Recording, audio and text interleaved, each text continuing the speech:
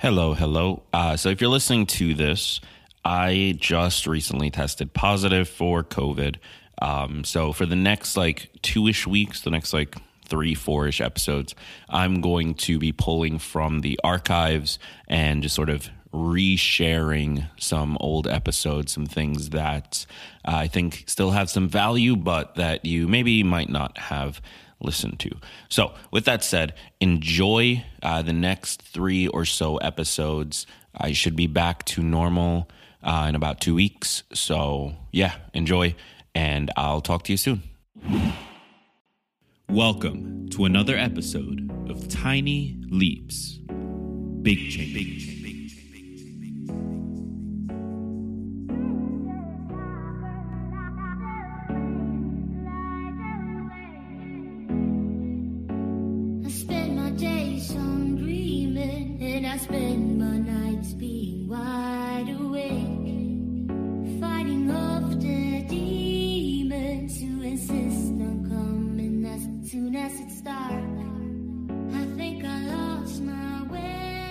Welcome back to another episode of Tiny Leaps. My name is, of course, Greg Clunas, and I just want to say thank you. Thank you for tuning in. Thank you for sticking with me. Thank you for being here, because really without you, there is no show. So again, thank you. Super appreciate your attention. Super appreciate your willingness to listen to this show every time I publish.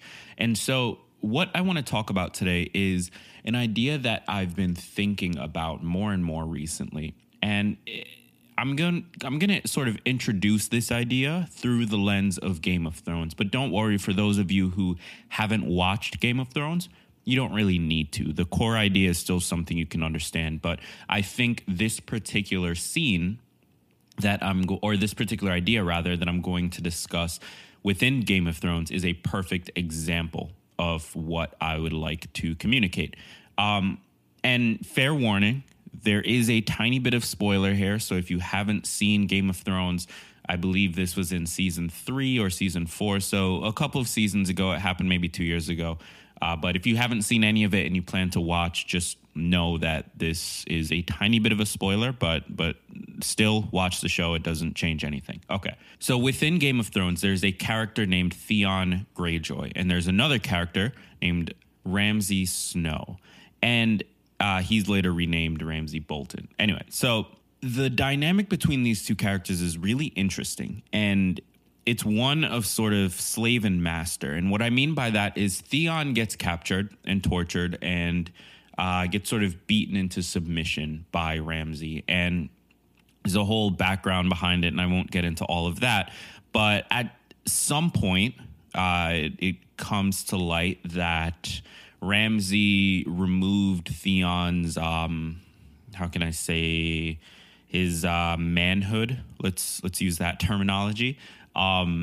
And while he's doing that and torturing him and all of those things, Theon eventually loses his identity. He becomes known as Reek, and that's what he's referred to for a few seasons thereafter. He basically loses who he is. And part of the reason he does that is because Ramsay changes his name and changes his identity and beats him into submission. And eventually Theon gets to this point where essentially in order to survive, he has to comply.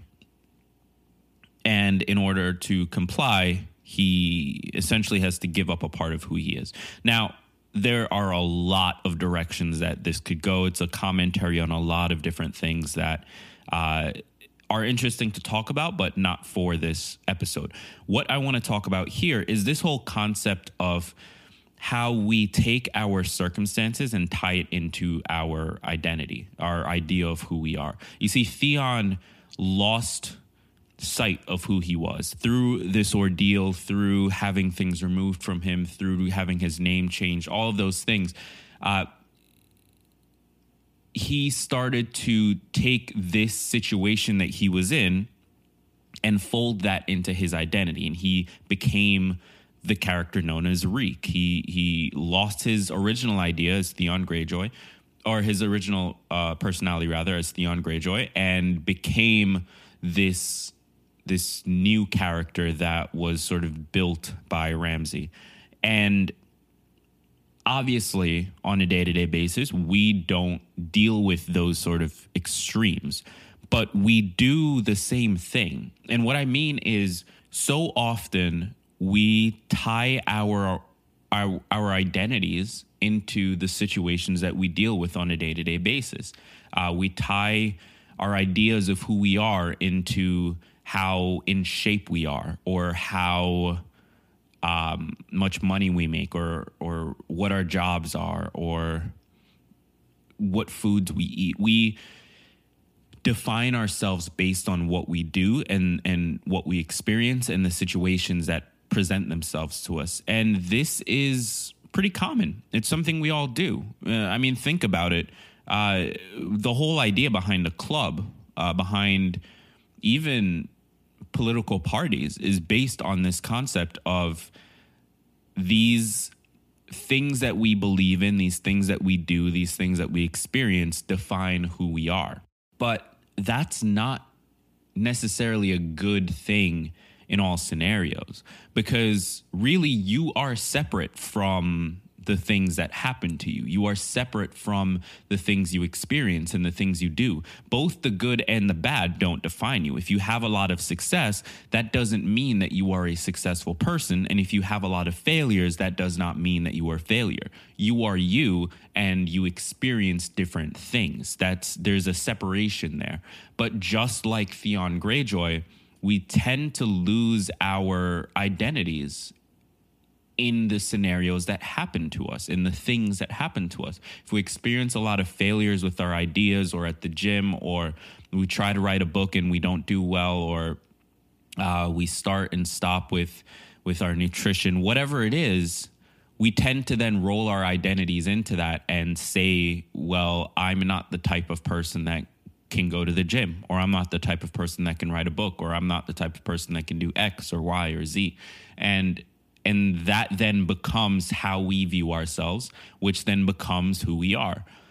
But that doesn't have to be the case, because who we are as individuals is separate from those things. There is us, there is our identities, our ego, let's say, and then there are the situations that we face. But those situations are temporary. And my girlfriend and I were actually talking about something like this recently, because as many of you know, I think I mentioned this in a previous episode, we're going to be taking a trip to Paris pretty soon. And for those of you listening, if there's anybody who listens that lives in Paris or somewhere in France that's relatively close and you'd like to meet up, that would be freaking amazing. So reach out to me on Twitter or Instagram at Greg Clunis. I would love to meet anybody that is sort of located in that area. Keep in mind, I've never been to France or Europe in general, so I have no idea where I'm going. So ideally, you'll be close enough that I can figure it out. But anyway, that's a little side note. My girlfriend and I were talking about this because we are getting ready for our trip, and I have some experience with French. I took it in high school and college. She has a little bit as well, but we're just sort of brushing up so that we can function while we're there, and sort of it's just a nice thing to do. But we realized that there's a difference in language, and what I mean by that is, so if you were to directly translate the phrase, I am hungry. So that's the English version. I am hungry. We are hunger. But in French, it would be j'ai faim, which is I have hunger.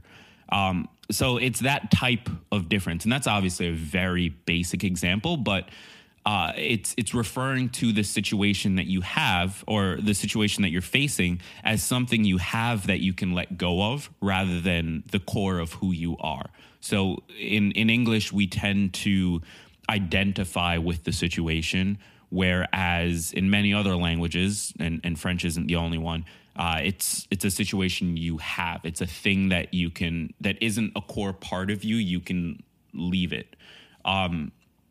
And so I, as I was thinking through this, as I was thinking back through Game of Thrones and learning the language and all of those things, just started to realize that this is such a common thing. You know, this idea of losing our identities, this idea of tying who we are into the things, both good and bad, that we experience, and making that our identity. And it's really something we should all be a little bit more conscious of, because I think the danger there is that it's much easier to think of yourself as a failure if you failed a lot and you tie your identity into those failures. And if you start to think of yourself as a failure, then you're not even going to bother trying, which then turns you into a failure. But if you're able to view those failures as something that happened that have nothing to do with who you are, then all of a sudden you aren't a failure. You've just experienced failure. And having experienced failure does not have any effect on what you will be able to accomplish in the future. So this is more of a random episode, I guess. I just wanted to discuss this idea with you. I hope that you're able to take something away from it. I think the biggest takeaway is just to be more conscious of the language you use and how you equate the experiences you have with your own self, whether they be successes or failures, wins or losses. And if you can just be a little bit more conscious about that, I think it will help you start to distance yourself from the things that happen rather than tying them into who you are. So with that said, I've been Greg Clunis. I hope this is something that resonates with you. I would love to hear your thoughts on Twitter at Greg Clunis. And again, if you are listening from Paris or somewhere relatively close to Paris that you're able to get into Paris, I'd love to meet up with you. So reach out to me on Twitter and let's make that happen. I've been Greg Clunis. And remember, all big changes come from the tiny leaps you take every day. Every day, every day, every day, every day.